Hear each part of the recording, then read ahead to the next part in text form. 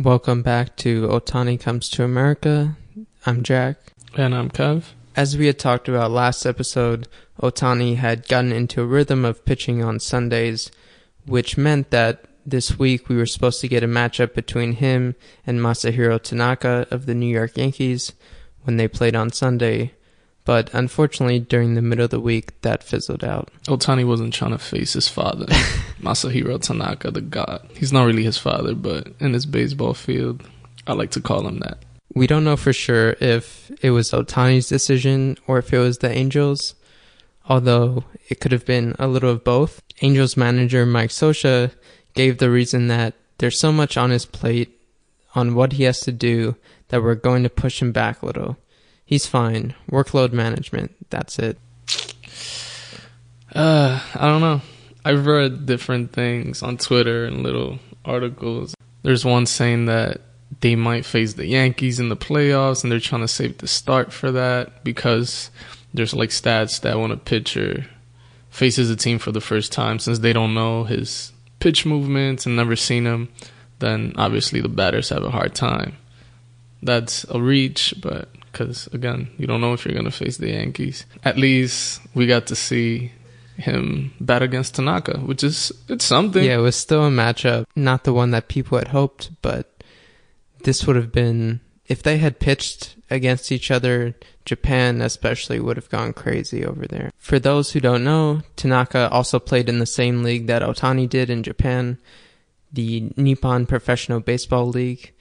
Tanaka played in it from 2007 to 2013, and after that he came over to the MLB where he signed with the Yankees for a 7-year, $155 million contract, which was the 5th largest deal ever given to a pitcher at the time. I guess a disclaimer for this episode, if you haven't heard us talking about it on previous episodes, is that we are big Yankee fans, and we're from the Bronx and have been Yankees fans throughout our lives, so don't come at us with the, oh, you guys are just jumping on the bandwagon after this new tune.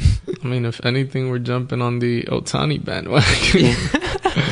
There was a chance that Otani was going to go to the Yankees earlier during the offseason. This would have been a very different podcast, you know?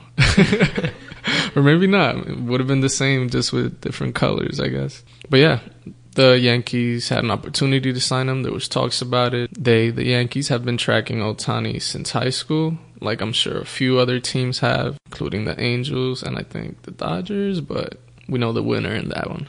The Yankees have actually some history of bringing players from Japan, like another god, the Godzilla, not a pun, but this is really his nickname, Hideki Matsui, who won a championship with us, and it's loved by all of us Yankee fans.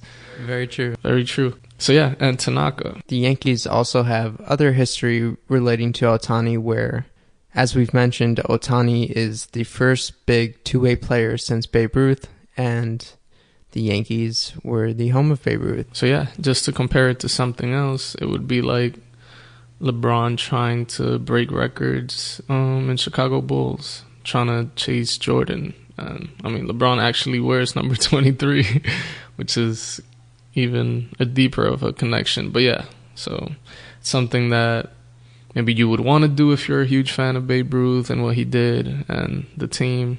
But you might also want to do that on your own team and make your own name. The Yankees didn't even get to make their case in person.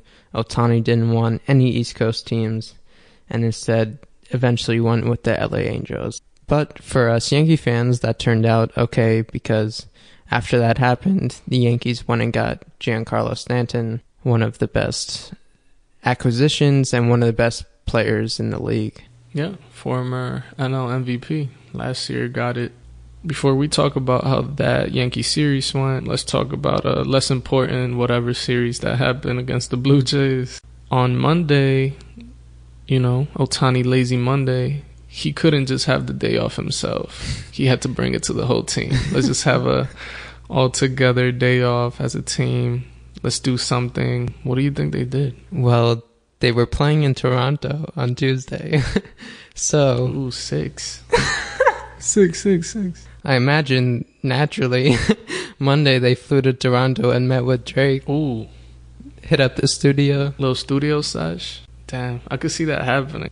I think if Ohtani listens to rap, it would be Drake, right? I could see that for sure. I see that happening. Yeah, Drake likes to put his stamp on everything, so don't be surprised if you see him wearing an Ohtani jersey in an Instagram post or something. On Tuesday night, the Angels faced the Blue Jays, where Ohtani went 0 for 3, 1 walk, 1 strikeout, but again, had a great batting practice, which is good, you know, showing off for the Canadian fans. On Wednesday, Ohtani goes 1 for 4.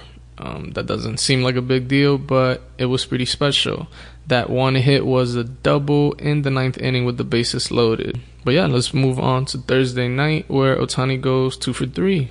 A lot better. And now back to New York for the Yankees series. On Friday night, Ohtani went 0 for 3 with 1 strikeout and 1 walk. But we had an interesting matchup. Chapman, which is our Yankees closer. He's known to throw pitches averaging between 100 and 103, sometimes even 104.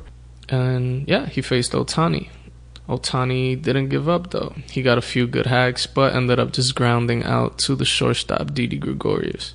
After that first game in Yankee Stadium on Friday, Ohtani said through an interpreter that this field has a lot of history. Anyone that plays baseball would like to play here one day, and that was exciting for me. So let's move it on to Saturday, where Ohtani went 1 for 4. He got 1 walk, which gave him 1 RBI, which came the bases loaded again. Stayed calm, got the walk. Productive, but struck out twice. Then we go to Sunday, the matchup that could have been. But still somewhat of a matchup. Still a matchup. He gets to bat against him. He could embarrass his father, but that's not what went down. Ohtani went 0 for 3 with 2 strikeouts. He did get 1 walk though.